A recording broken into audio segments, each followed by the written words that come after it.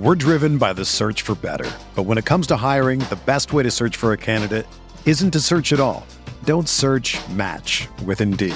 Indeed is your matching and hiring platform with over 350 million global monthly visitors, according to Indeed data, and a matching engine that helps you find quality candidates fast. Ditch the busy work. Use Indeed for scheduling, screening, and messaging so you can connect with candidates faster. Leveraging over 140 million qualifications and preferences every day, Indeed's matching engine is constantly learning from your preferences, so the more you use Indeed, the better it gets. Join more than 3.5 million businesses worldwide that use Indeed to hire great talent fast. And listeners of this show will get a $75 sponsored job credit to get your jobs more visibility at Indeed.com/Blue Wire. Just go to Indeed.com/Blue Wire right now and support our show by saying that you heard about Indeed on this podcast. That's Indeed.com/Blue Wire. Terms and conditions apply. Need to hire? You need Indeed. This podcast episode is brought to you by Coors Light. These days, everything is go, go, go. It's nonstop hustle all the time. Work, friends, family expect you to be on 24/7. Well, sometimes you just need to reach for a Coors Light because it's made to chill. Coors Light is cold lagered, cold filtered, and cold packaged. It's as crisp and refreshing as the Colorado Rockies. It is literally made to chill. Coors Light is the one I choose when I need to unwind. So when you want to hit reset, reach for the beer that's made to chill. Get Coors Light in the new look delivered straight to your door with Drizzly or Instacart. Celebrate responsibly. Coors Brewing Company, Golden, Colorado. Little Legends Podcast is a Prediction Esports production. Support us by subscribing to the Prediction Esports Podcast channel on your favorite podcast provider.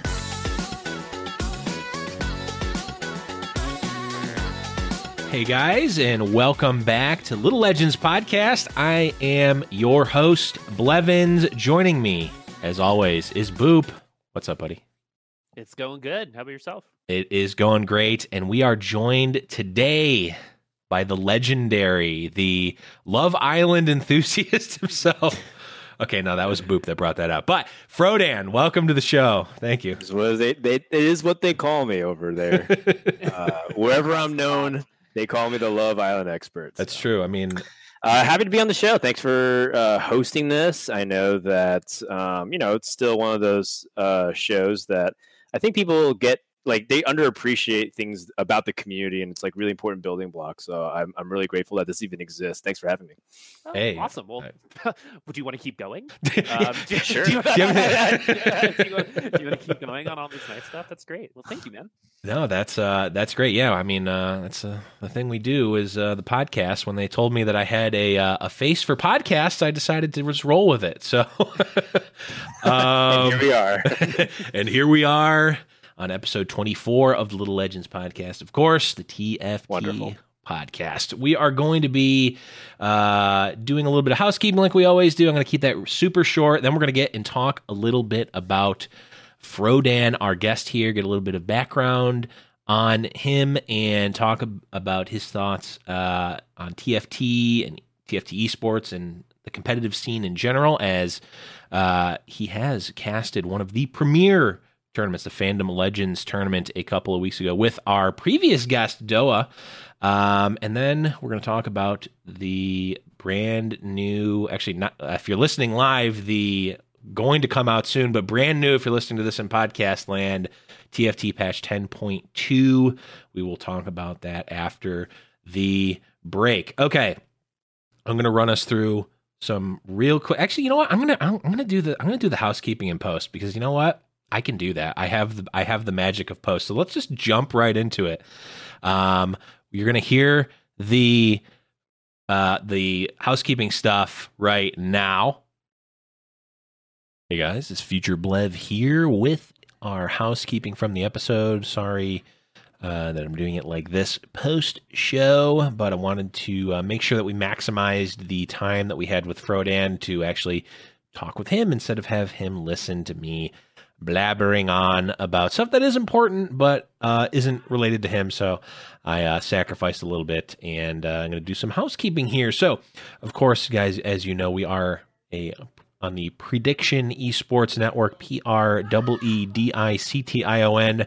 Make sure, if you get a chance, it really does help us out if you follow that channel on Spotify or iTunes.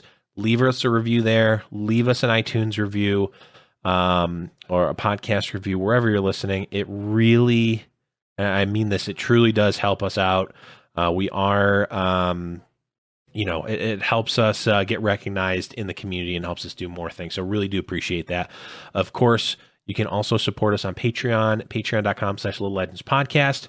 We do have some amazing $10 patrons that $10+ patrons in Angry Frog, Undead the Gamer, and Dr. Pepper, who have been massively gracious with their support of us and helps us be able to do things like create the Ready for Battle shirts and allow us to pay the artists to give to make designs for us. Which, again, of course, you can head over to buy the Ready for Battle shirts if you want to support us. That also helps us as well. Designed by Humans. I'm going to post. I think the best way for me to do it is actually to just post the link in Discord. I'll create a little channel, so make sure you're joining the Discord channel, discord.me/Little Legends Podcast. And that's definitely going to be where you're going to want to be, especially if you want to play in our game nights, which we, of course, as always, do on Friday nights at 8:30 Eastern Standard Time. Discord.me/Little Legends Podcast. You can jump in. A lot of people ask, how do you join? Just jump in the Discord. And either jump in the voice channel and just say, "Hey, Blev, I'm new here. I want to play next game." Great, absolutely. Or if you don't want to be in the voice chat, not a problem. I know it can be intimidating with a bunch of new people, but just jump in the text channel, the game night text channel. Tag me, and I'll get you in the next game. No problem. We've been having some great turnouts. We've been getting full lobbies, and we want to keep that up. And if you want to just watch the channel, if you just want to watch game night and hear all of our crazy antics, make sure you are going to twitch.tv/GiantSlayerTV, which is where we are hosting the game nights to watch. We also did a giveaway last week. I believe we're going to be doing another one this week, $25 Riot gift card. You need to be in the Twitch channel, so make sure you're going to twitch.tv/GiantSlayerTV. Go there now and follow the channel because they're doing a lot of TFT tournaments as well. And they're actually going to be doing a TFT tournament this Thursday, the Fight Night Rising event, where we're seeing community members like Eric Thomas who've been playing, as well as many other players, Plat Diamond range players who are up-and-comers that are going to be playing in the Fight Night Rising series. And I know they have assured me that there are more tournaments to come, so make sure you're checking those out, twitch.tv/GiantSlayerTV. Again, last thing, Ready for Battle t-shirts, the game night design, keeping that up for a little bit here. Make sure you're going in the Discord. I'm going to make a channel where you can find the link there in the resources tab or somewhere, or you can just ping me, ask for the shirt link. And if you want to get some awesome custom design made for the show, Jack's Ready for Battle t-shirts or a mug or stickers, you can do that. They're all through Designed by Humans, which is a great company. So, sorry for the long-winded housekeeping. I'm going to throw you back over to us in past podcast world to talk with Frodan about TFT. And now we're back from the housekeeping stuff. It's so magical that I have the ability to do that. Man, wasn't that great? We're going to start off like we start off all of our shows and just talk a little bit about what our week or our recent TFT experiences have been. So, Frodan, we'll start with you as the guest. How's TFT been treating you lately? TFT has been great, but also quite cruel, I think, as many people have experienced. I think that's the tagline. I have been trying to race to Challenger with one of my buddies. He goes by Esports Law, Bryce Blum. He's a pretty well-known member within the community. owns his own firm, even participates in TFT tournaments whenever he can. Last year. We not really like a bet, but just kind of like, a challenge to race the challenger. Yes. It's not going super well for me. I'm kind of stuck at like Diamond 2. Just feeling like when I feel like I have a good grasp on something, it feels like I go on like a miniature losing streak. And I feel like I have to redo everything I know about the current patch. And then a new patch comes out, and then I have to repeat that process where I lose a little bit, then start winning, then lose a little bit, and re-question everything, then more content. So my patch has been kind of all over the place. I've played a ton of different compositions. That's probably my biggest problem, honestly. I think I go too wide with what I think about, and I think I probably should focus and hone in on a few comps. But other than that, besides pounding the desk every couple hours, it's been great. It's been a good week of TFT, and I try to squeeze it in whenever I can when I have some free time. That's awesome. I think we need to combine our strategies, because I'm like, yeah, if I get like one single tier, I'm like, oh, that builds into a Hush. I guess I'm building Berserkers. Or it's like, oh, I have a bow. I guess I have to go Sivir now. Sivir Azir. It's pretty bad. I'm like, before the end of the first PvE round, I'm usually committed. And that's really, I'm just putting that out there. That's a really bad strategy. I mean, it kind of goes full circle. Like at one point, I think at highest level, people end up doing that again, which is like their first carousel or two kind of determines what their build path they're just going to be forcing, because it helps keep them in like a pretty stable mind space where they're like being able to consider the ranges within a smaller set of possibilities. I one thing I really like to do is sit down and talk to some challenger level players. So I got an opportunity to hang out with Sleet for a few hours the other week. And yeah, he was like basically telling me, this was, I think, before 10.1. Okay. So it was a couple of weeks ago. And he was just telling me that, some of the stuff that I should be considering is like committing earlier. Because, I try to like be very fluid. I'm a big fan of Grand Vice and his play. I think his stream's the one I watch the most. And Vice is like a completely fluid, dynamic player. Like he can change and pivot any juncture. He does have a little bit of a problem of avoiding top comps, but he still plays every now and then. And I try to adapt my playstyle like that, except I'm nowhere near as good and has as much knowledge and hours into it. So I end up struggling a lot more. So I feel like, if you're kind of like playing Summoner's Rift or almost any game really, focusing and maining like something in the early stages, I think is perfectly fine. So you know what, Blevins, I think you are a challenger player in the making.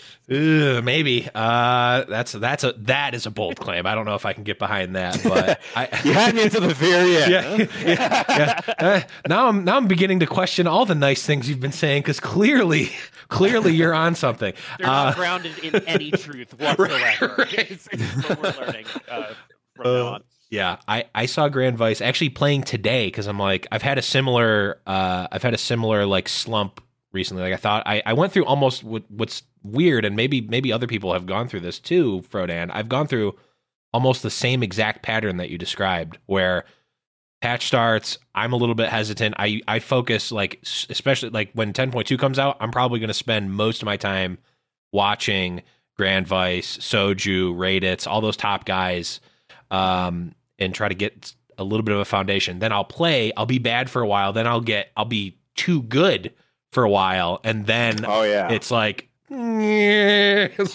immediately I'm like, oh, I won 3 games with Berserkers. I guess I can just force this every time, and it just doesn't work.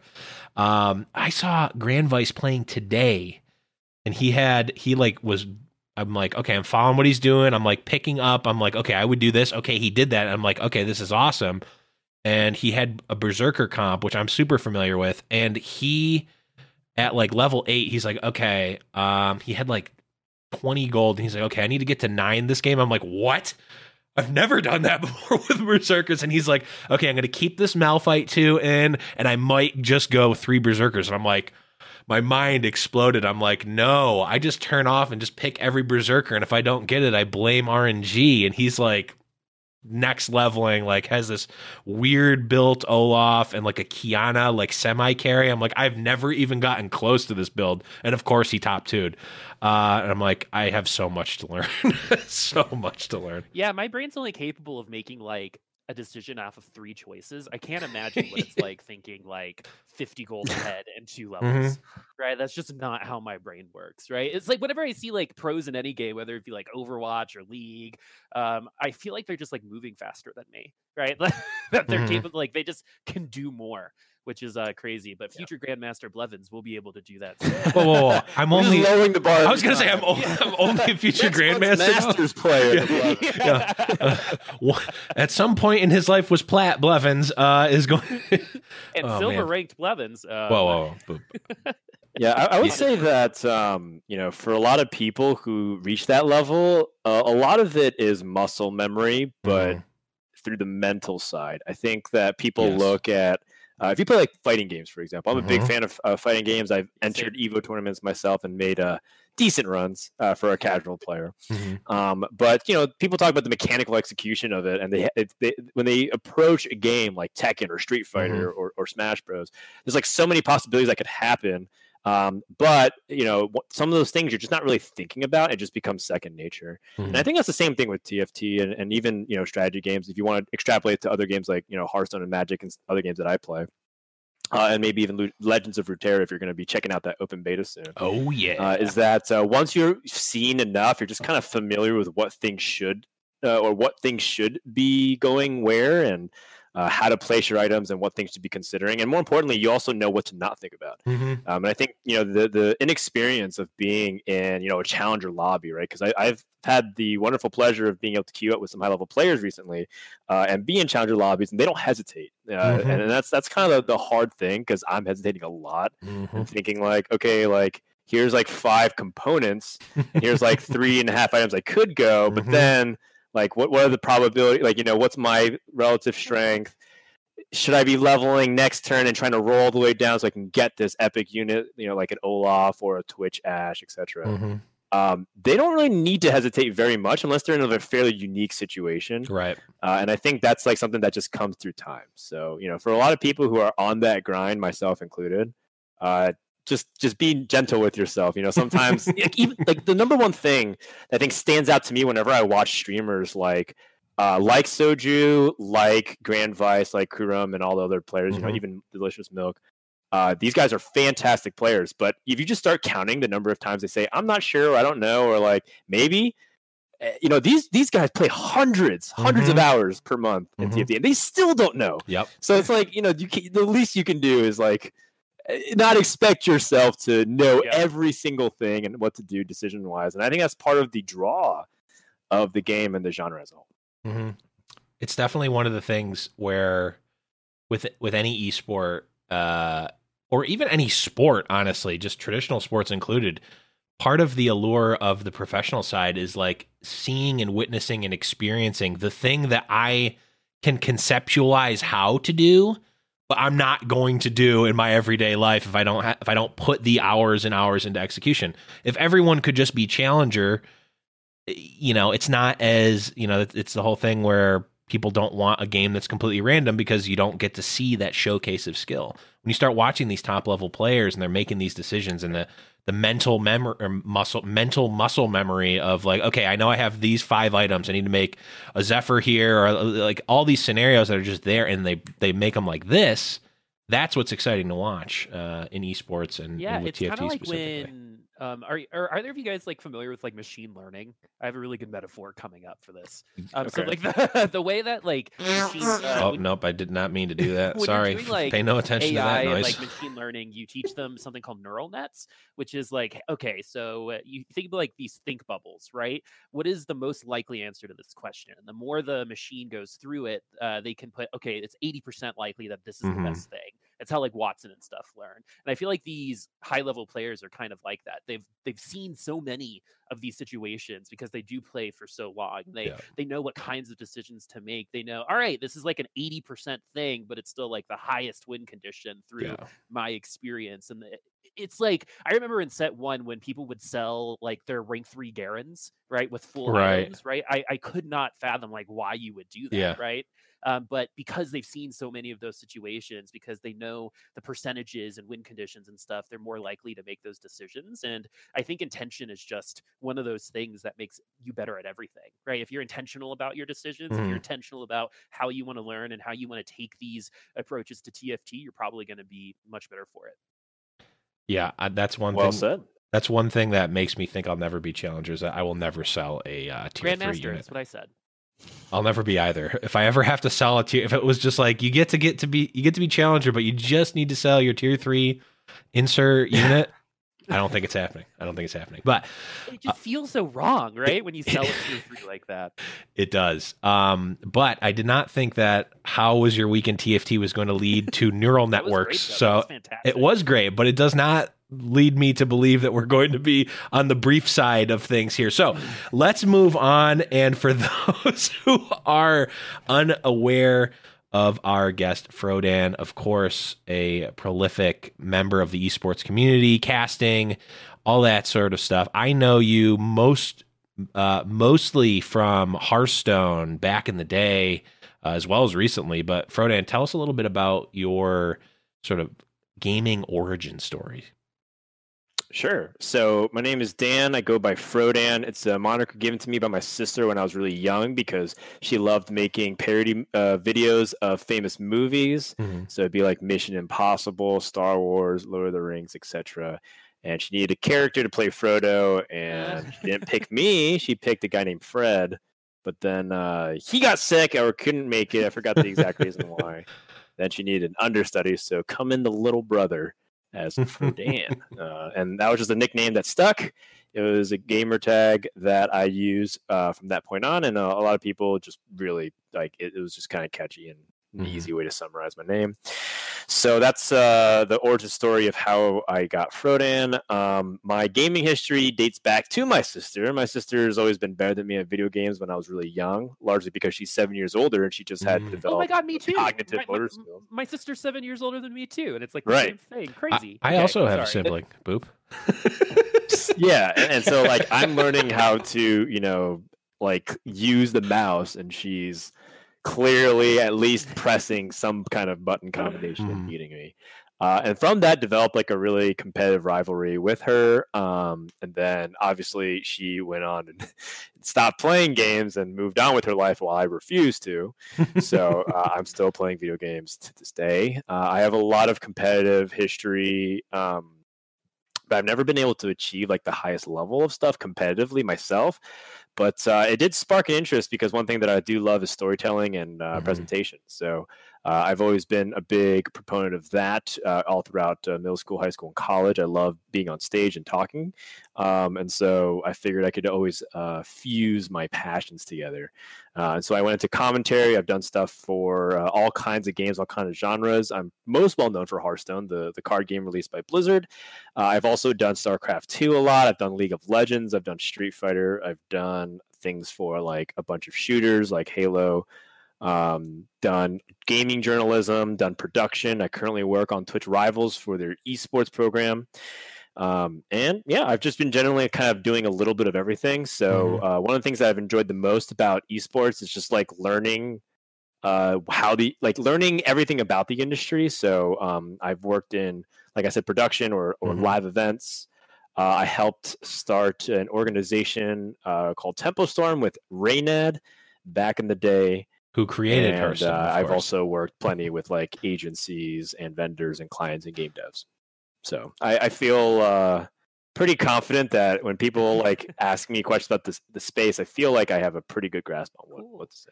So I'm curious because you've been around the block a couple times. So like you're one of those people that I put up there with like Chris Puckett and Monty and Doa, people who have been in esports really since the beginning. What are you most excited about in terms of generally in the field of the future, right? You saw it at the beginning, you saw it at the middle, you've seen all of the challenges, but what are you most excited about in terms of the next 5 years in this field? It's a really open-ended question, but the one thing that I can easily answer to that is the transcendence of acceptance into celebration of gaming. I think that we're at that juncture where most people can accept the idea that everyone plays games. and even, kind of make it a social thing about it. But I like the fanfare and the bravado and the celebration of it, right? Like the Super Bowl is a big event that like people don't want to miss. I have to miss it, by the way. I'm going to be casting an event next in 2 weeks, which is sad because I've been it's a big thing with my household watching the Super Bowl. But that's like a thing that even people who don't watch the NFL and football, they kind of participate in the event, or if not, at least it's a social gathering. It's like a reason to hang out and get together. And I think slowly but surely we're getting to that point with gaming as well, which is like, oh, the League of Legends World Championship, the International with Dota 2.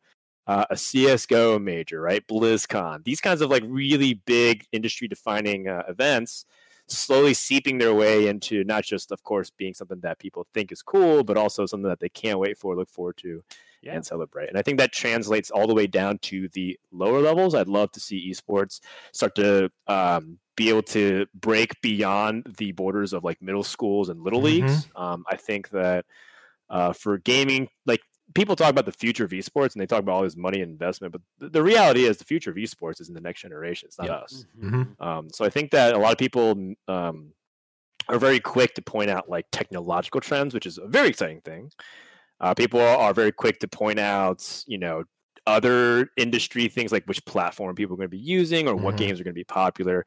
The questions I like to ask is, what are we doing so that way kids have a way to engage in games in a healthy way, in a competitive way that can even like maybe synergize with their future? Because a lot of times young people have to make a very difficult choice of like whether they dedicate their free time to gaming and sacrifice things. But I'm sure there's a way that we can make everybody win here, instead of like quitting school at 13 and be a Fortnite pro.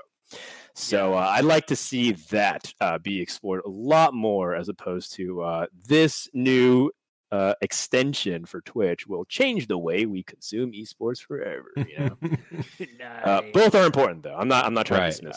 I think you'd be interested. It's another tangent, but Frodan, your brain is fascinating to me. I love the way that it works. But I think you'd be interested because there are some schools down here in Denver that are starting to do esports programs to teach like group skills in inner city schools and stuff, so they can be safe after school and like learn to work with each other. That's the kind of stuff that you're talking about. Yeah, absolutely. I think that gaming sits in a unique position to do a lot of things that traditional sports can't.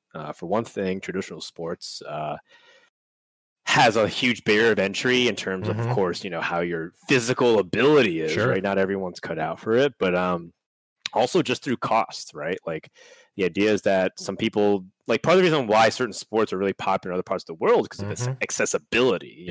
Football / soccer, really common because all you really need is a ball and just like dirt on the ground. You can kind of set it up anywhere.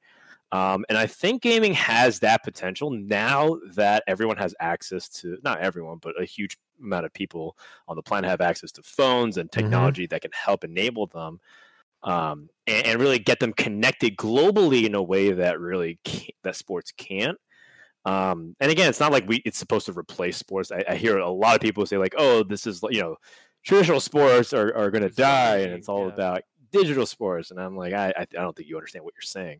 But I really believe that with some of these tools and advancements and connectivity is like more important than ever. That I really am excited to see where things go with the industry, just from like a broad movement perspective, not necessarily like does OWL succeed versus LCS versus whatever CSGO player association. Yeah, awesome. It's definitely not going to be traditional sports dying. It's just going to be baseball.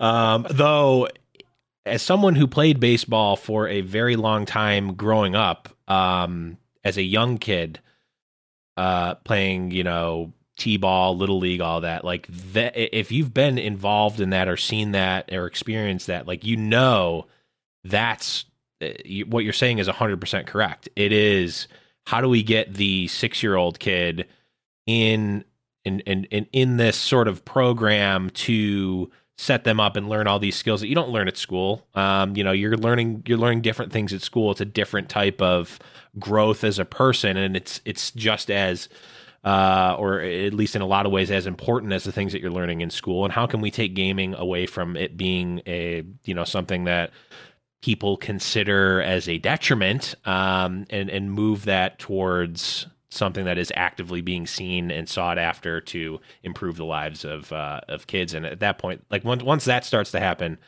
at a bigger scale, I think you're 100% right. That is the big unlock for esports.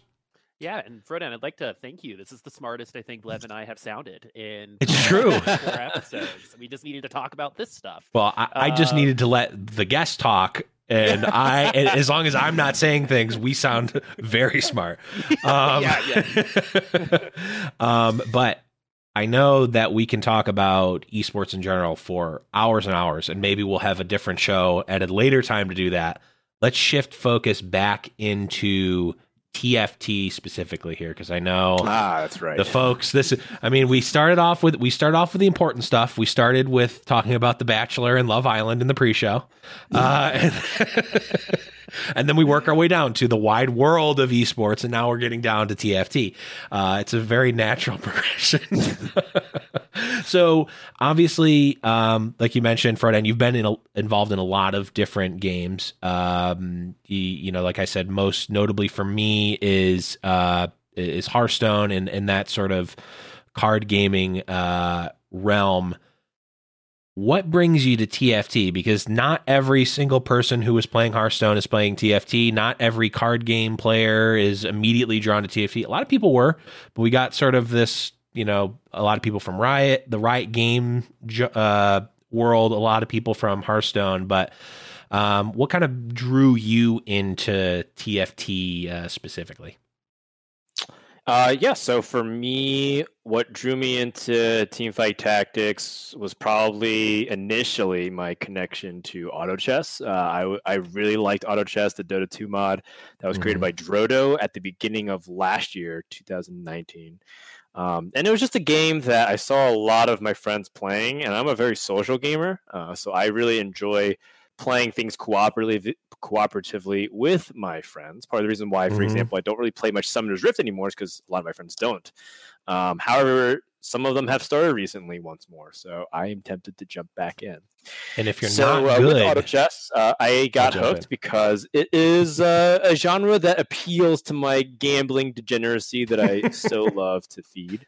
Yep. And it's really fun at its core, which is basically like spontaneous drafting. If you've played like card games, or if you are a big fan of fantasy football or fantasy The Bachelor 2020 of Peter's season, it's a lot like fantasy management. Basically you submit your best lineup and see how they do, and you just kind of let them battle, and then you live with the consequences of your decisions. And then I really like how different and unique most of the games feel. I mean, I'm sure there's some people who could say like it looks exactly the same game to game. You just play like the Blunder, right? Or back when Ocean Mage was dominant, or Shadows, like it's just that. So that side, I think most people can really say that each game of TFT is truly unique. And I think that's like a really important thing for like games in general, to have that uniqueness from each experience that you engage in. So I really like TFT for those reasons. I also have a strong tie to the League of Legends world because I, like many people, like millions around the globe, have played too much League of Legends. And I feel like not too much. In case for people, I don't hate the game. I actually really like it, and I'm going to be visiting the LCS studio this weekend and watch the opening weekend. But I have strong ties to it. Really enjoyed everything about the universe. So watching my favorite champions get to execute and have a team fight that you can't really see on Summoner's Rift was pretty epic. So all those things come together with some good polish on Riot's end that simplified the game and like helped shore up some of these weird things that always confused me game design-wise from auto chess was really good. And so it ended up sticking. I did end up falling a little bit off at the end of set 1 just because I got really busy with real life responsibilities. And then in set 2 came out, I started getting back into it a little bit, and then I think I like set 2 more than I like set 1. But I'm sure that's an entirely different topic that we can talk. Yeah. Two things that makes me think of. If you're looking for bad players to play with, I am, like I mentioned before, getting back into it. So just put up the bat signal, and I'll jump in. It would be awesome if we could get like an app like Tinder, but for gaming. right? Where you like swipe left. There and right. does exist one. Careful what Oh you wish yeah, for, but Boop. you can Careful like, put what in you your wish game, for, like Boop. League of Legends, and you put in your rank, and only people from your rank show up. I don't know. Oh, gotcha. So you want yeah, to more specificity. you kind of want to make it like Black Mirror, where you only get to talk to diamond players with above, or like 600 exactly. You set your parameters, right? Only people within a how, certain like, MMR get of you the can LP talk diggers. to me. you have to be plat and also make over $1 million a year, and then I'm gonna be able to play with you. That's how I met my husband, actually. If you can only talk to people who are within a certain like LP range, I have a feeling I'm going to think that no one on Earth exists because I'm in a league of my own. The thing is that I feel like most people forget is when they watch top streamers or the competitive players, they kind of forget what percentile that they're in, and there's very few of them. If you're like gold, plat, even down to silver, you're still like in pretty decent company in the sense that you're still like ahead of the curve a lot more than you think you are. So some people who are like, oh, I'm like only like low plat, I'm like, that's way above most people who play TFT. Yeah, that's like top 10. Don't feel bad about it at all. That. Yeah.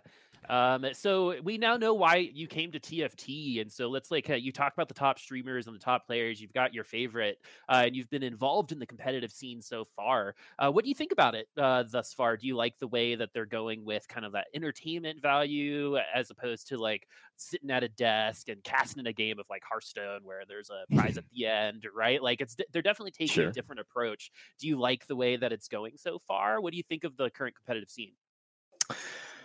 So the competitive scene, I think, is like not really existent right now. It's just slowly getting its feet wet by having these invitationals or having like featured show matches.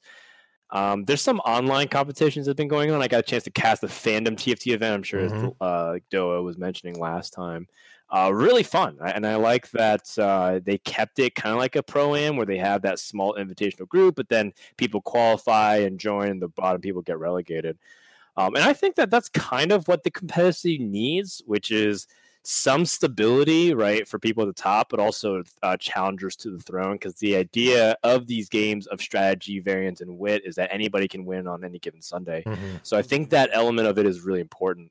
Only holding invitationals, I think, is a quick way to get people to lose interest over time, because I think that with high participation games, especially like TFT or auto battlers, or just basically free-for-all battle royale styles, is that you need to be able to sell the product as something that the person who plays in has a chance of making it themselves. And that's how like so many games like poker has thrived in the past, where it's like you have a shot. You might not win, but you might do decently well, and hey, maybe you may get a big run and land the money.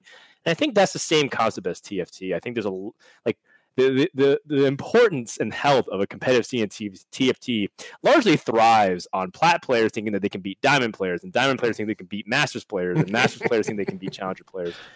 Even if that is not necessarily completely true. And I think that if we were to only host invitationals from this point on, I think that TFT will be nothing more than just entertainment. In a showmanship way, and never truly like competitive in the way that I think a lot of people want it to be.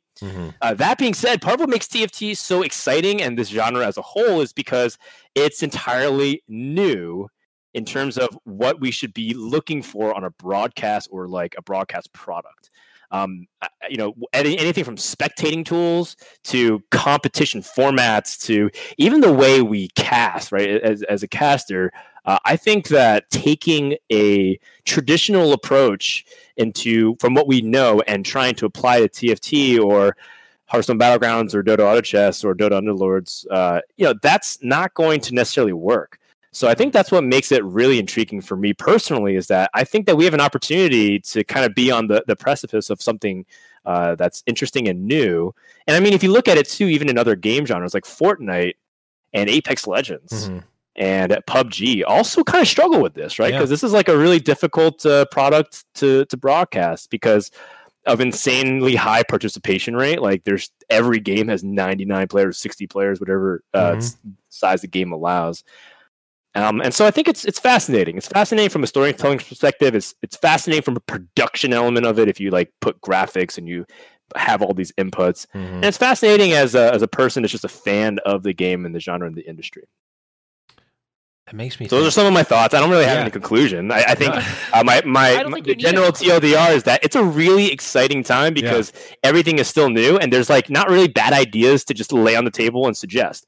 I'm sure there's like obviously things that we probably shouldn't explore, right? Some people are saying like purely invitational. I don't think that's a good idea, but it's something that we can at least worth discussing to just think about the merits of. So it's really cool to kind of like get the opportunity to innovate again, right? When you've been casting Hearthstone or when you've been casting so many other things for so long, when something new like this pops up, like a lot of what's exciting about it is what it could be, right? It doesn't have to be that right now, but what it's going to be in 6 months to a year, right? That's what's exciting, and to be able to have a hand in that has got to be cool. So yes, precisely, and I think one thing that I admire the most about Riot, it seems like that they're not afraid to take a brave approach to something and live with the consequences. And I think that the Rise of the Elements Set 2 Invitational was a prime example of that, where they took a few different risks that they really haven't done before. And, some of it didn't exactly pan out in an ideal way from a spectator perspective. And some of it didn't pan out in a way from a player perspective, but I think they kind of like had some elements in there, pun intended, where it was pretty solid. And I think that I'm really looking forward to see if they can do something with TFT or any other game that comes out, because part of the difficulty of Riot being so popular and hot right now in terms of the gamer player base, the PC gamer base, is that everyone wants them to develop a competitive scene for the game that they like. So, does it mean that TFT has to be like LCS, LEC, LPL, etc.? Probably not. Does it mean that it even has to be something similar to what Fortnite and CSGO do, or these big majors? Maybe not. Like the idea is that it's completely up in the air, and I have my own ideas that I've even gotten a chance to sit down and maybe chat with Riot for a little bit. But I don't have any like judgment calls like how it should be ran. I did enjoy the fandom format though. I think that is really fun to watch because I do want to see people like Delicious Milk go up against Grand Vice and Becca and all these other great players and streamers. But I also want to see some new faces all the time. Yeah, it's definitely. I think that format is very good, and Boop and I have casted tournaments that are in a similar format where it part of it was, I think they may have all been invitational, but it was a bigger pool than we tend to see, which is nice. I thought of a format here that we might be able to pitch. We might actually be able to pitch live for the first time ever. So okay, the first part of the format is a standard Fandom Legends type of format where you've got players playing and there's some they're accruing points in rounds, and then there's a point relegation, but then there's a second relegation where they have to line up at the end of the night and they need to be given a rose by Mort Dog to make it to the next round. I like where this is going. Do they go on like group dates, like they all get into a lobby of 8 and then they all like have time when they battle him? It's kind of like it's the lobby gets that makes sense. Time with Riot Mort. Oh yeah, you get to right. We'll be combining games, but it'll still be in the BF story I brought from home from a year ago. Welcome to my hometown. That's right. I want to take my belt and combine it with your belt to make our Warmog's armor. That's what I want. Sounds hot. I think we've got something here. 100%. Patent pending, Riot, by the way. So if you're trying to, if that happens, you heard it here first. It's been recorded. Probably. So I know that a lot of people like to dunk on Epic for the way they handle Fortnite esports, but I do think at its core, one thing that they're really good at is getting people to participate. I think that the Fortnite World Cup is something that perhaps core esports gamers aren't appreciating enough, which is that they threw like one of the biggest tournaments like to have ever existed in human history in terms of like participants. And I know that not all of them were like serious, right? The idea is that if you queued on the playlist in Fortnite, you had points that qualified you through it, but it's still amazing to think that there's that many people tried. And I'd like to see something similar for TFT. So if I were to throw out like a random idea, it'd be similar to Fortnite, where like, let's say for a weekend, you're able to play at most like 10 games of TFT. And like based off your points, if you, after a certain threshold, you qualify for the following weekend, you play, and then the top players go to some kind of invitational at All-Stars or something for Riot. So I would say that like just as like a core concept, that'd be a really cool thing.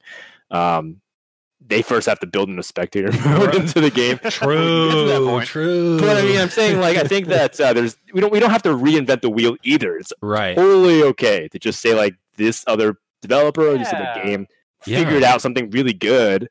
And I think that's ultimately what it is, right? Like I said, one of the most important things I see about TFT is that it's a high participation game. The more people that can get into it, the better. And I think it's even reflected in like higher elo. It's a little bit frustrating when you're kind of just playing the same people. Like you queue up after you lose, and you kind of queue with like 4 other people you just played against. Right. And you're just kind of taking turns trading places. Like, oh, I got second, but then I got 6th. Then I got 3rd, and then I got 5th, and then it's like the other person's like just mirroring you. Yeah, everyone has not moved at all in the ranks the whole day. Right. So I think there's a lot of different directions that it can go.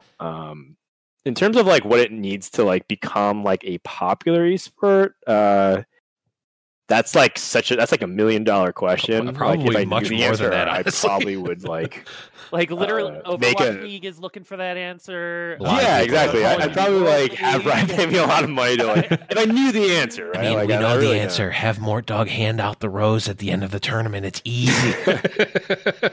Combine. Honestly, TFT dating. That would be so pretty funny. hilarious. It doesn't need to be dating, but like that sort of like reality show. Do like a tournament, right? And then they're like, "All right, guys, it's a 3-game set. Whoever wins gets 1 hour with Riot Moore to tell him anything you want." Right? You get to handle some of the balance of the game. The Severners weren't enough. I think that would be absolutely hilarious. But they say innovation's not about coming up with something new. It's about adjusting something that already exists for the better. So, I think. Yes, Bless. Or it's about coming up with something really stupid and then having smarter people take that really dumb idea and make something good out of it. That's what Bill Gates did, man. He said when he first got a job, he would give it to a lazy person because they would find out all the ways to cut the corners. And then he would give it to a smart person with those things in mind to come up with the systems. That sounds like something that someone made up in middle school and has perpetuated. I know. Sounds like a elaborate way to get out of washing the dishes. 100% of the shots you don't. So you're saying I'm like Bill Gates, huh? Okay. Okay. One quick one before we go into the break and talk about patch 10.2. Are there any personal favorite champs or abilities or something that you would like to see in a future set, Frodan? Any personal faves?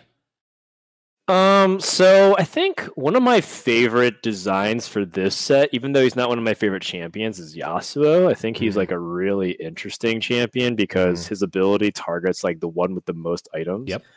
And even though Blade Masters has caused a ton of problems fundamentally with like the game engine, I like that kind of element of it. I do enjoy Kha'Zix. So I think if I were to make like, bronze tier Reddit suggestion of like what champion you like to see, I'd probably like to put something like Lee Sin in that does something very similar. Lee Sin's one of my favorite, if not my favorite champion, just because I played a ton of him when I was playing League of Legends almost a decade ago. And so having his Sonic ability where he jumps from target to target and his scale is based off the health percentage missing. And him just kind of zooming around the map, capturing that fantasy would be pretty dope. I'd probably go with some kind of thing. It's too bad that like brawlers aren't around anymore because I think he'd probably be a brawler. Well, I think it'd be cool if like you're doing Lee Sin, right? Your first Q goes onto the enemy and the next one goes onto your ally and shields them, and he just bounces back.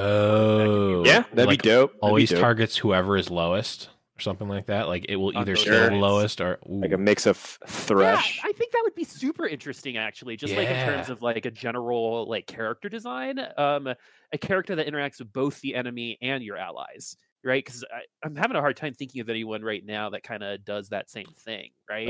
Nami or what's her name? Senna does that.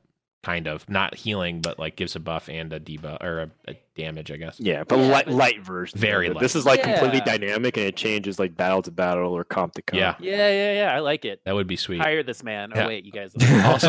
Also, if you hear if it comes into the game, you heard it here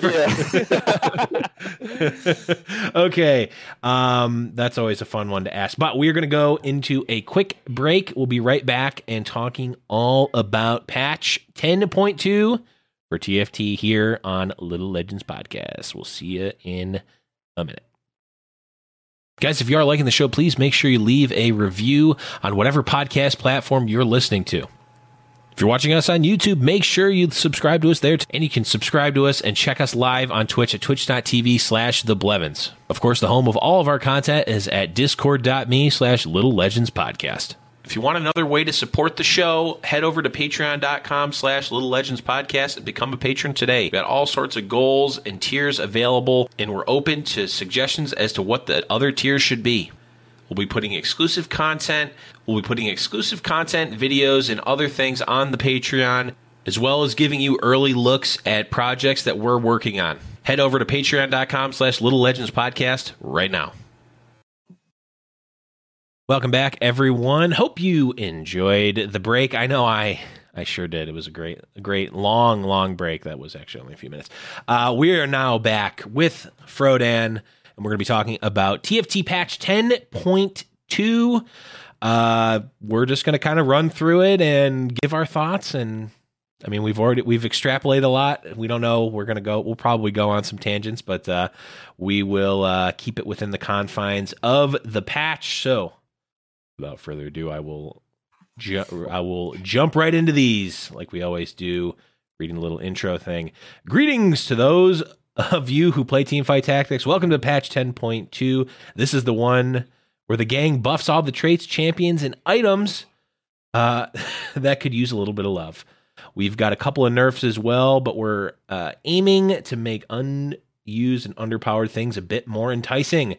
We also have a few general system changes to make the games go faster, blah, blah, blah. Last but not least, we're raising the RNG floor for item drops to make games a bit more fair while still maintaining variation from game to game. So kind of taking the RNG floor and making it closer to the ceiling, not raising the amount of RNG, actually reducing it. So, first one here, game length PvE rounds planning phase time down from 30 seconds down to 20 seconds. This is one that I've been wanting for a long time. It's like, okay, I can beat Krugs. Now I'm just waiting here for 15 seconds. Just like, yeah, okay, the Krugs are going to happen. I don't want to spend any of my gold because it's a freebie round. I'm surprised it took them this long to do it, honestly. Yeah, there's a lot of downtime in TFT, and I think a lot of it's like, oh, you should be scouting, and like, you know, that's... I watched Lev during a game once. It was the entire game, and he scouted a total of 0 times. Uh-huh. So like, oh yeah, future challenger player, by the way. Like, I get it. You should be scouting. It's like, it's just, you know, I think for most people, it's not obvious. Yeah, that's like that's probably like my biggest qualm about TFT. Like, if anybody from Riot ever asks, like, what do you think we can do better? It's just like a lot of the stuff that you're supposed to be doing is like not really like intuitive or explained to you or like figured out, right? So you're supposed to like discover scouting on your own. You're supposed to kind of discover what items do what on your own. Yep. You're not even really sure what PV rounds are, right? Like, right. Yeah. I mean, I guess like it just boils down to there's no tutorial. And even then, like, you kind of really want a tutorial that can like really hold your hand all the way through. So anything that can help make things more intuitive makes sense. So shorter timer is perfectly fine. Yeah. I kind of like TFT is kind of like if you were taking piano lessons and your teacher is like, all right, we're going to learn 1 measure a day of Moonlight Sonata, and it's going to take like 3 years for you to learn it because I'm not teaching you any basics. We're just going to go measure. Right, just memorize the. Yeah, exactly. Like, you might be able to learn how to play Moonlight Sonata at the end, but do you really understand it? Probably not. So I see where you're coming from. Also, those it'll feel cool though once you learn it. True. Yeah, that's true. So let's talk about these item systems. Those of you playing Little Legends podcast bingo at home, Boop mentions Moonlight Sonata. Check that square right off. Machine learning as well. Machine, yeah, we got that one too. Neural nets. Yeah. All right. Let's talk about these items. Small loot boxes remove the 4 gold drop possibility. Average value is down by 15%. Medium loot boxes remove the 7 gold drop possibility. Average value down to 3%. Remove the worst case scenarios for item drops through the course of the game, and especially in the first 3 PvE rounds. In short, we raise the RNG floor. Full items now drop significantly less. Full items only drop if you are already rolling item components. RNG calling has not changed, but you are more likely to get a full item. Oh, yeah. I can read. A full item as you approach that ceiling. You can no longer get 2 full item drops in the same game from PvE rounds. This change doesn't include epic monster rewards or the carousel. Drastically reduce the chance of force of nature appearing on the carousel. I think that's probably going to be the change that's going to be most obviously felt. But some of these other loot box changes definitely going to affect some of these games. Yeah, so of note, the small and medium loot box changes, that's getting rid of the best possibility for those. So small loot boxes used to give you either 2, 3, or 4 gold. They're getting rid of the 4, and then medium was 5, 6, or 7. They're getting rid of the 7. So they're getting rid of the like high roll possibility for those small and medium loot boxes for gold. Yeah, I think normalization is better for competitive players. I think part of the reason why I think it didn't make sense in TFT is because they don't explain that to you. Right. So you don't like when you're in the very beginning stages of learning, you don't know what it's like to get lucky versus not lucky. It's not obvious. It might seem lucky, right? When you hit a Raptors badge and you get like 5 items, you're like, okay, that's like a lucky moment. But it's still hard to like assess relative to everybody else. So I think the normalization here makes a lot of sense, given that the small, medium loot boxes. I'm pretty sure if you quiz like the average TFT player, they still wouldn't be able to tell you like what's in it. Right. So on average, so like I think that's totally fine. If it was completely known like what you could possibly get, there's 2 trains of thought, right? With that randomness, I think taking away the floors also means that the highs don't feel anything different, right? If you make it very binary, like 2 or 3 gold for the small loot boxes, people just say, well, either I got lucky or unlucky, right? And it's really hard to kind of relatively gauge that. So I don't think this is like a huge impactful change. I do agree that I think there's too much gold in it, but part of what I feel like would be helpful is if they explain things a little bit more obvious of what you can and can't get from some of these boxes. Yeah, it's definitely you needed to do a lot of research and check some old Mort Dog write-ups and old patch notes to know exactly what it is, and you can't find those in game, but you can find them by listening to Little Legends podcast. Had to get that plug on the show for the show. I think this is one that a lot of my friends who played Magic the Gathering in the past competitively were like, I don't like the fact that you can just high roll the gold drop. I think one of the unlocks for a lot of high level players, and if you ask them, a lot of like challenger players versus silver players, you'd probably get a different answer of, hey, what would you rather have early, items or gold? I know I used to think, I just want more items. Just give me more items every time I get gold. It's like bad, but actually it's just better to get gold early by a wide margin. So getting those 4 gold drops felt, when you're a high level player, it's like, this is really good. And that compounds, you're getting a compounded advantage because you're hitting your first econ earlier, which is actually going to end up being like 5 or 6 gold over the course of the game. And when you think that like, I can buy an extra, a Mumu versus my opponent over the course of the game, like, yeah, that makes a big impact. But like you were saying, Frodan, like that's not, A, it's not something that's really explained, and B, it's hard to conceptualize that even when you're thinking about it. Because I'm like, okay, if I get this 4 gold roll now, I'm going to have my econ 2 turns earlier than my opponents, which is actually going to give me my second econ 3 turns earlier, which is a total of 10 extra gold. So when we're at level 8, I'm actually going to have like 30 more gold over the course of the game than my opponents. Like I can't even think about that. I'm too stupid to give up on that. And the challenger players get that, and the competitive players get that. But it's like, even when you get rid of that or have that, like, you don't feel it.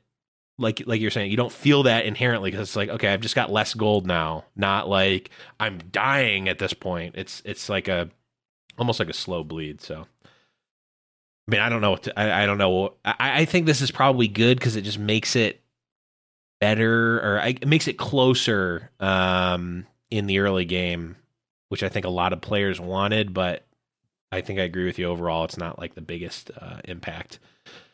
Yeah, it's the difference between a unit, right? It could be 20 units down the line, but it could be the difference between like a rank 3 versus a rank 2. But in the end, it's not like a ton of gold. Yeah. But that force of nature thing is going to be the one that people are going to feel. Yeah, I think force of nature should not be on carousels, at least as frequently as it was. So that's a good change. Yeah, it's good. I mean, it almost, because when it came up, I guess it's going to have the same effect. It's going to be less often. So I guess it's probably going to make you feel like better when you get it and way worse when you don't. Cause it's like, oh my, the one, and it's like 95% chance or 95% less often. So I don't know what it was before, but it's like significantly less. So it's like, oh wow, he hit the 1 in whatever to get the force of nature on carousel. Wow. That's, well, the unlucky. Last place person's usually getting it anyway. Right. So sometimes it doesn't matter. Sometimes it does. Yeah. But, yeah. True. We got to get going though. Yeah. Okay. So we got some other quality of life changes. These ones aren't super interesting at all. So let's just not. The one that is interesting is the system for choosing your Little Legend and Arena skin in the lobby has been greatly improved. We don't know how improved it is yet, but that's just a good thing because it was atrocious before. Sure. Yeah, I mean, Little Legends podcast, we got to bring that up. Okay, so we got item changes here. Bramble Vest. Bramble Vest damage is getting a buff across the board. It's going from 80, 120, 160 damage to 100, 140, 200 damage. Bloodthirster is going from 40% lifesteal to 50% lifesteal. Rage Blade attack speed per stack is going from 4% to 5%. Hextech Gunblade lifesteal, or Omni Steel, I don't know why it calls it that, is going from 25% to 33%. Iceborne Gauntlet freeze duration going from 1.5 seconds to 2.5 seconds. Locket shield value going from 250, 275, 300 to 250, 275, 350. And Luden's Echo damage is getting a buff all around, going from 120, 160, 200 to 125, 175, 250. That's huge. Yeah, that one's pretty big. Frodan, any of these stick out to you in particular? I think the one that sticks out to me the most is the Luden's Echo buff, because it was already like pretty decently playable on units like Kog'Maw for Hyper Roll Predators. If you got like Kog'Maw to 3 stars, Luden's Echo already was pretty solid. Like 1 Luden's, 1 static shiv, whatever you want, really, to spread the damage. At 250, it like starts to become pretty sizable chunking, and like with Predators, there's like a really big tipping point where like if they just have too much damage, they just start killing everything. So that's pretty huge. I'm actually very curious about the Iceborne Gauntlet, because it was like so pitifully weak that I just like thought it was like the worst thing ever. Maybe 2.5 seconds is better if you like start to have redundancy. I think there's a suggestion that I saw with like Kindred and Ezreal, who both are really fast spellcasters. I don't know if that's enough, because it could be one of those things where like, yeah, everything on the front line is perma-frozen, but like you don't have a lot of damage. Right. So yeah, I'm really curious about those two. My favorite of the changes is Bramble Vest, because I love like stacking Bramble Vest on like like a 3-star Leona or 3-star Skarner or something like that. Just something really funny. Oh yeah. Yeah, I had a double I don't know if Bramble it's super Warbox, successful. Maokai in my egg roll game. The one that I was playing before I came to you guys. He was pushing some damage. It was Wow, crazy. that is pretty crazy. Yeah, like I think like electric was one of my favorite traits going into set 2, and then just kind of seeing it be largely irrelevant unless you like high roll Zed. It makes me a little sad. So maybe the Bramble, like maybe that gives some like extra oomph if people want to start playing electric again. I don't think that's going to be the case, but we'll see. I really hope so, because I do agree that I think items have generally been like figured out for set 2 so far, and so like shaking it up is going to be really important. Yeah, for sure. I definitely like the Bramble Vest. Rage Blade, I just always want that item to be good because it's so fun to use. It's like I just want to see how fast my guy can attack, and like Rage Blade plus Spear of Shojin is like automatically like this is how you could break the game somehow. Like that combination was one, like from the very beginning, I'm like, ooh, I put these two items and like I want to see what kind of crazy things I can do with that. So I always want it to be good, but it's just not been good for a while. I don't know if this is going to change it. It's been like kind of a bait item, I think. And then Bloodthirster also just been kind of lackluster, as well as Hextech. So nice to see those getting a little bit of a buff, but still like Morello's exists, so it's tough to use those. But let's move on, Boop, and let's talk about some traits. All right, so one of the things that Mort talked about when it came to this patch specifically was that they're going to be doing a lot of buffs for a lot of these characters, traits, and champions, as opposed to some early stuff, which was there are a lot of nerfs. So a lot of these you're going to hear are going to be buffs. There are some nerfs, like to Blade Master. But first, Assassin critical strike damage bonus is going to be buffed from 50 to 150 to 65 to 225. Those are very different numbers. Yeah. Blade Masters, this is big. So Blade Masters can no longer store more extra attacks than the maximum your trait level provides. 1, 2, 3. In short, this means that it will be much less likely, if not impossible, for your champions to go infinite off their auto attacks. Specifically, this nerfs 4 and 6 Blade Master. Blade Master chance to get extra auto attacks is also going down by 5%. We'll talk about that at the end. Desert armor reduction, they're 50 to 90% to 40 to 100%. Don't speak ill of desserts. They can never do us harm. Inferno, man, they've been trying to make this happen for so long. 7140, 210 to 7150, 250. Mage, 6 mages, so you're going to get that double cast, but now you're also going to get that double cast plus 20 AP to all of the mages. Ooh. So that's going to help your mages with items, especially. Shadow is going to be bonus damage duration 5 to 6 seconds, bonus damage 65, 150 to 65, 175. So small buff there. Warden, armor bonus. This is funny. 150 to 300 to 450 is going to move into 150, 300 to 999%. Armor bonus. And Woodland, 6 Woodland is going to be something that you can go for, and that means that all of your units will copy themselves. All the Woodland units copy themselves. Yes. Give the me best change. Yeah, easily the best thing that I think they've ever added to TFT is that change. Thank you, Woodland Lux. Now we can actually get you. Yeah, so for me, yeah, let's just talk about the elephant in the room, the Blade Master one. It's been 2 or 3 patches now that some form of Blade actually maybe even more than that, like Blender into Sivir and Friends, an Azir Blade Master has just been dominant, and it's specifically been dominant because of how the Blade Master attack procs proc themselves, and then you can actually stack up, like they said here, you can stack up extra attacks. Now it won't let you do that. So more in the video, which I'll link in the description, you can watch, goes over how that works, and how you could basically you could get an extra attack, which gives you a chance to trigger another extra attack. And if you have 4 Blade Master, it gives you 2, and you can just keep going and going. Now you can't do that. So it's going to significantly reduce the power there. But I think we're probably still going to see some form of Blade Master. Like Azir didn't really get hit. And I've definitely seen some Azir comps not need the Blade Master. Maybe you could even run a Rage Blade. What are these? What are the? I want it to work. What sticks out to you, Frodan?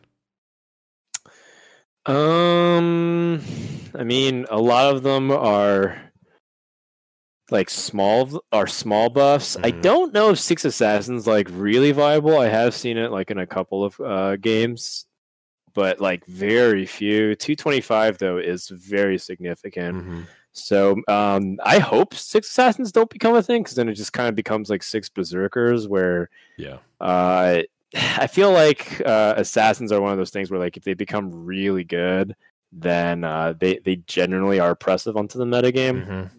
Kind of like in set one, and honestly in other auto battler games, like Assassins have kind of been problematic when they've been really good. So give or take, because then it becomes about like, do I get the crits, like do I get like the Assassins, and I think that there's a lot more like dynamic stuff to be played in set two, right? There's a lot more counterplay options or soft counter stuff. So we'll see if that ends up becoming good. I am also like pretty intrigued by the Blade Master nerf, just because I feel like Blade Masters are like currently, like, it's very obvious how good they are. The fact that they've been nerfed like a bajillion times and they're still very viable, if not like the best comp right now to go, is just maybe just like shows that Blade Master shouldn't really be like a mechanic in the game. And it's just like a design lesson perhaps for set 3 onwards. It's a carryover from set 1, and in his patch rundown, Mort was even saying how Blade Masters have been problematic, largely because, like you said, the extra attacks can proc extra attacks themselves, so you can kind of store up like basically this never-ending chaining of like ridiculous attack speed, and that will fundamentally break the game. So there's an interesting post on the competitive TFT subreddit that was talking about like, what are some other ways we can break Blade Masters? And they're talking about like, what if we gave it to Twitch instead? What if we gave it to Kog'Maw Predators, which some people did for a while? Like, what if we gave it to a Mumu, and like put like Spirit of Shojin on it or something like that? I don't know. It was like one of these interesting like concepts, and I think that no matter what we do with Blade Masters, unless we like reduce the amount of times that they can attack, we're probably going to constantly have a problem with them, and we'll find ways to keep breaking the game. So I do like this change probably the most. That being said, Blade Masters always felt like beatable to me, even though that they were really strong. The most infuriating times was when like Sivir got like Hush and Red Buff and like applied to everything. If that can get managed a little bit, and I kind of like the direction that Mort was talking about, which is like maybe you can throw in summoners to start countering Sivir more. I like that. I like that a lot more. So, memes aside, like Will and Drew stuff's like pretty funny, but I don't think we're going to see that really often. I'd be gladly to be corrected there. I think the Assassin, the Blade Master traits are probably the most interesting things to me. Yep. I think that the times that we do see Six Woodland, it is going to be great. We'll remember it. It'll be one of those things. It'll be clipped in Twitch history forever. I definitely the question becomes, is it even good, right? Like, right.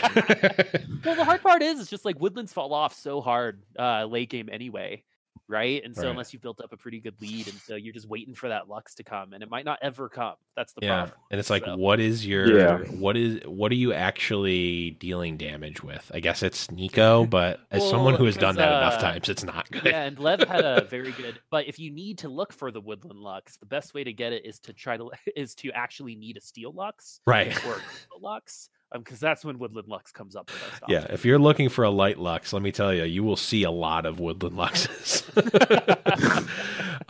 Okay, we are slowly, or rather quickly, running out of time, so we're going to run through these champion changes real quick before we get out of here. At Tier 1, Leona damage reduction is getting a nerf from 40, 90, 140 to 40, 80, 120. Malzahar is now getting some scaling minion health. It used to be that his minions always had 250 health no matter what the level. Now it's going to go for to 250, 300, 400. So pretty big Malzahar buff there. Ezreal is getting a health buff from 600 to 650. His ability damage is going from 248, 800 to 225, 450, 900. Karma attack speed bonus is getting nerfed from 60, 70, 80 to 40, 60, 80. Scion's being able to cast his first cast a little bit easier, going from 50 starting mana to 75 starting mana with 125 total. Sivir bounces are going from the static 10 across the board to 579. Vigar's spell damage is going from 36900 to 325 650 975. H221 is screaming in excitement right now. And tier 4 Olaf is getting I just got to say an egregious and massive attack speed nerf from 0.85 down to 0.80. Mort, come on, man. You're nerfing my bearded brother here. I tried. I'm sorry, everyone who's an Olaf fan. I tried when he was on the show to plead with him to not nerf Olaf. And he did. He did me dirty with that 0.05 attack speed difference. Let's go ahead and do the 3-star champion adjustments too, because they're kind of the same. Yes, Renekton is getting a damage buff at rank 3, an extra 75 damage from 400 to 475. Vladimir ability damage is getting at rank 3 a 50 damage boost. Ash's attack speed bonus is actually getting adjusted so that it makes sense with Rangers. And Mort again clarifies how this really works. It's actually going down from 250% increase for attack speed down to 100, but again, doesn't matter because of how Rangers works. But she's getting a big attack damage ratio buff at rank 3, which is going from 0.4 up to 0.75. So quite a big damage buff there. So tier 3 Ashe is going to hit like a truck. Okay, so that was a mouthful and a half, but yeah, Boop, what's sticking out to you here for these champions? Honestly, all these like little tweaks make sense. Leona's like too good in the early game. I still think she's too good. Like basically stopping every auto attack from hurting her. Makes it so that if you get like that early Leona, you probably like at least roll into the top 4 of health. So it's a little bit too good still, probably, but not that big of a deal. I don't know what to think about Malzahar's buffs. I've played a decent amount of Shadow Summoners, and it's one of my favorite builds for this past patch, largely because I think it's really underrated and uncontested. True. But I don't think it was very. It's like a A/B tier composition, and I don't know if this is enough because the problem with Shadow is the same thing with like most things like the Shadow Inferno combinations was that your front line is super weak and you're very dependent on a few things like Amumu for Infernos and Yorick for Summoners. So maybe this helps enough. Moore says that it's just his favorite champion, so an excuse to buff him is probably in order. I think if you can get Malzahar to 3-star, then you're really talking like 400 HP is a lot for those minions, especially if you can get casting a lot. So I'm definitely going to be experimenting a little bit with it, especially on the first few days of the patch. The Sivir bounces, I completely agree with the idea that this is still going to be relatively similar in power level, and part of what makes like Sivir scary is just the fact that she can bounce. It's not just like the number of bounces. And most people like are still going to be affected by it because not everyone's going to go Summoners to try and counter the bounces. And most of the power inflection of the Blade Masters in the mid game, right? Like most people are going to have things like Yorick 2 and all these big summoner stuff in the late stage of the game, but like a lot of times people's like general range of placements have been determined by then, and it still doesn't take away from fundamentally the reason why Blade Masters are still very good is how easy it is to 2-star them because they're really cheap. They're like a bunch of 3-cost units, while everyone else is looking for like mainly 4-cost, maybe even 5-cost units to cement their comps. So like Blade Masters are still like I think going to be very good. And even if it's not like the Sivir carry, maybe they'll figure out something else. Like maybe we all in more on Azir. Maybe people start doing other things. Maybe we go full. Maybe it goes full circle because Assassins got buffed. We start going Kha'Zix carry and make Kha'Zix a Blade Master scary. Again. Yeah, stuff like that. It's all on the table. I don't think Blade Masters are going anywhere. I don't think Berserkers are going anywhere either. I think they're still going to be an S tier composition that's highly contested. Yeah, it's so interesting because what Mort, speaking of like Leona and Karma, Mort said in his little breakdown that even though those two units are getting nerfed, Lunar is actually not doing as well, right? They're just good units. So these nerfs are based off of like Leona and Karma, not necessarily their origins and synergies, which is really interesting to me because that's just like one of those things that doesn't feel like it makes sense, right? Like you would think if both of these characters are going to get nerfed, then overall their synergy will too, but that's not going to be the case. That's staying the same. So we'll see how it goes. But I think you're right. Leona, I think, is still too tanky. That it's not like the flashiest of ultimates in the game, but almost the opposite, in fact. And I think sometimes that makes you kind of underestimate how much damage is being soaked. Just the time that this person is auto attacking Leona, right, is not auto attacking your carry, and that just kind of like it's like a snowball effect, right? It kind of rolls in on itself. And so we'll see what happens there. Yeah. And in terms of the 3-star adjustments, like with like mages getting buffed all around with their 28 AP plus Vlad getting 50 extra damage at rank 3, which is something that you usually do if you're going that way, if you're looking for it. Mages are definitely they're trying to put that in there. It's like they really want Infernal and they really want mages to kind of be around and and good in order to, because I think those are good like beginner comps to play, like if you're just starting, right? And so a beginner player can come in, play mages or Infernal and find success. I think that's really important. Yep, absolutely. And I think this again is another patch that they are adding more to the meta and shaking up the meta, but mostly through buffs, which even if something egregious is happening and we're going to have a horrifically oppressive meta, even if that's the case, right now, this feels good to look at and be like, they buffed a bunch of stuff. I can play Assassins. I can try to play Shadow. I can try to play 9 Inferno, 6. All this stuff seems really great. Now, obviously, we know the meta will shake itself out regardless of what happens, but it feels good going into it, which isn't something you can always say when a meta is purposely being shaken up by the team. So, I don't know. Overall, what do you guys think? Thumbs up, thumbs down, thumbs medium for this patch? Overall, I would say this is like a thumbs up. I think I like that they're trying to play around with synergies. I like that a lot. Overall, I think the buffs are logical, and some of the nerfs make sense as well. So I don't expect 10.2 to actually change up much of the metagame, to be honest. And that's okay because I think set 2. Even though I think a lot of people who spent a ton of time on it might feel exhausted onto its content, I think set 2 is like a golden. It's a great era for TFT. I enjoy set 2 a lot more than set 1, largely because I feel like the soft counterplay stuff is like really great. I love how fluid it is. I also really enjoy, aside from the one Blade Master patch where it just felt like correct to force it every game no matter what. I like that you can't just play the same composition every single game. I mean, you can, but your results will vary unless you're like a top player. Right. So I like that you have to kind of be adaptable. So overall, I would say that TFT is in a great space. I was telling my friend Bryce that I think TFT set 2 is the golden age of the game so far.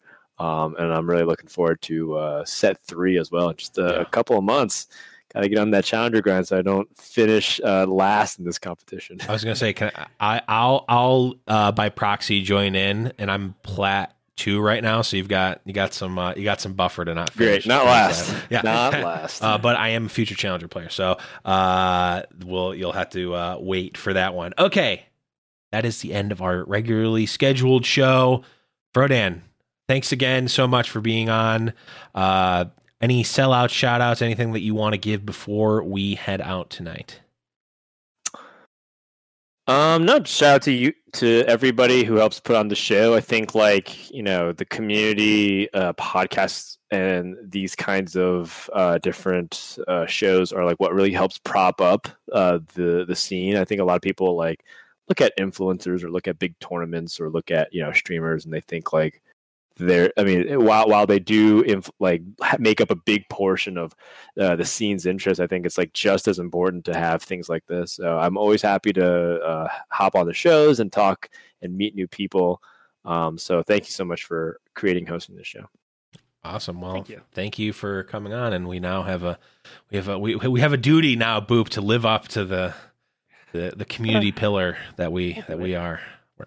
Well, it's a great community, right? It is a really great community. You know, the two of us have been, we're not Frodan, right? But we're kind of a part of that like second or third generation of esports people, right? Mm-hmm. We've been here for a little bit, and we've been a part of a couple other communities, and this TFT community has just been absolutely amazing. So it is our pleasure to be able to bring content to you guys, because we appreciate you, and it's just fun to do. So to second what Frodan says about the community, and thank you again for coming on. We really, really appreciate it. And your mind works in such an interesting way. The way that you speak about these things really opens up, I think, other thoughts that maybe some people might not have originally had about what you would consider a simple question.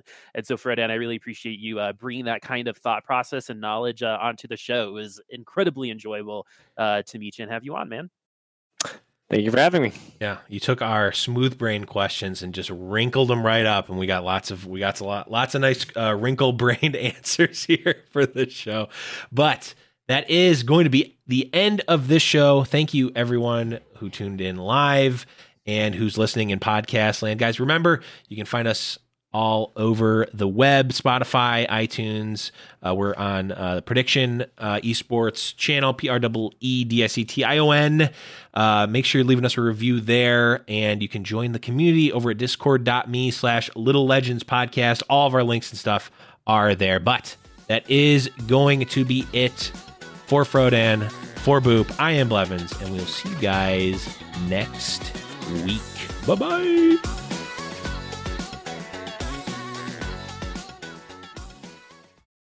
Whether you're a world-class athlete or a podcaster like me, we all understand the importance of mental and physical well-being and proper recovery for top-notch performance. That's why I'm excited that Unified Healing is sponsoring podcasts on the Blue Wire Network. Unified Healing is a new and super innovative global network of wellness centers powered by Energy Enhancement System, or EE System. If you haven't heard of the EE System yet, then you'll want to listen up. This technology promotes wellness, deep relaxation, purification, and rejuvenation. Wherever you are across the globe, access to a center is easy and affordable. Interested in experiencing the EE System technology for yourself? Go to unifiedhealing.com/bluewire to learn more and find a center near you. That's unified, UNIFYD, healing.com/bluewire. No material or testimonials on the Unified Healing website are intended to be viewed as medical advice or a substitute for professional medical advice, diagnosis, or treatment. Always seek the advice of your physician or other qualified healthcare provider with any questions you may have regarding a medical condition or treatment, and before undertaking a new healthcare regimen, including EE System.